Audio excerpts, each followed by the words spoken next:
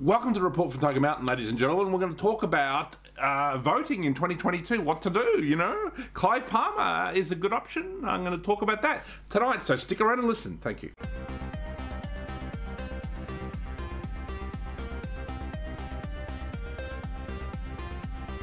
All right, ladies and gentlemen, we're going to talk about voting in 2022. Obviously, it's after all this craziness, it is important to send some kind of message, I think, to the powers that be. And for me, you know, I guess there are many different parties. Obviously, I've always been fond of One Nation and Pauline Hanson. I quite like her, so you could place your vote there. I do think I do enjoy Clive Palmer's United Australia Party and Craig Kelly, and, you know, obviously Monica Schmidt and other people who are connected to that now.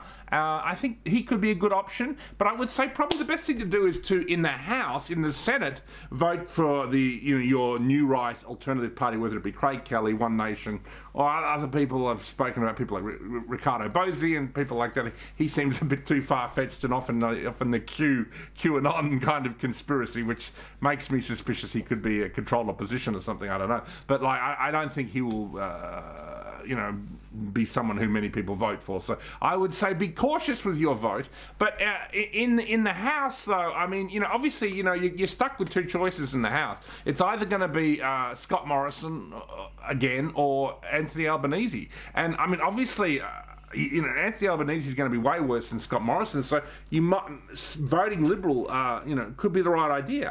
I don't know. Maybe in the House it might be worth, you know, voting for you know, Craig Kelly or the United Australia Party. We don't know, but like, could this be splitting the vote of the right that will only enable the Labor Party to actually steal the election? That's something that needs to be considered, ladies and gentlemen, because I think the last thing we want is a major election victory in the next election for Labor, and that is a possibility at the moment because Scott Morrison's popularity does seem to have been kind of skydiving. You know, I mean, I haven't been particularly fond of Scott Morrison the last few years myself, but you know, I think he has put up at least some mild resistance to this agenda, and you would see a lot less resistance from someone like Anthony Albanese, and obviously he would have Penny Wong as his foreign minister. She would bend over and take it up the arse from China.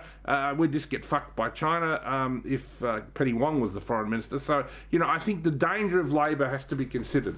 So, you know, to me, the strongest parties at the next election in the Senate are probably One Nation and, you know, Clive Palmer's party, United Australia Party, who I'll probably vote for in the Senate, and probably in the House. We have to at least try and, because you've got to remember too, the Liberals won by a huge amount at the last election, so they have to have a tremendous swing to win, and they might not be able to achieve that. Scott Morrison might be able to hang on, so it maybe is worth voting Liberal in the House. That way we can avoid a federal Labor government, which would be a complete disaster, particularly at this juncture, because I believe a federal Labor government will continue. It will be like Justin Trudeau, will attempt to continue this crazy agenda for another 5 years. So if you've enjoyed living in prison the last 2 years, we'll vote Labor. If you haven't, you know, I think you've got to vote for the alternative parties, One Nation, United Australia Party in the Senate. I vote for the Liberal Party in the House. So, you know, otherwise we're going to end up with the Labor Party. So, you know, that's kind of what's going on, I think, and that's just my advice. Obviously, do whatever the hell you want. Don't vote at all if you don't feel like it, but I think it is an important election, and I think, you know, you do get a vote, so use it wisely. That's my advice. Report from Tiger Mountain.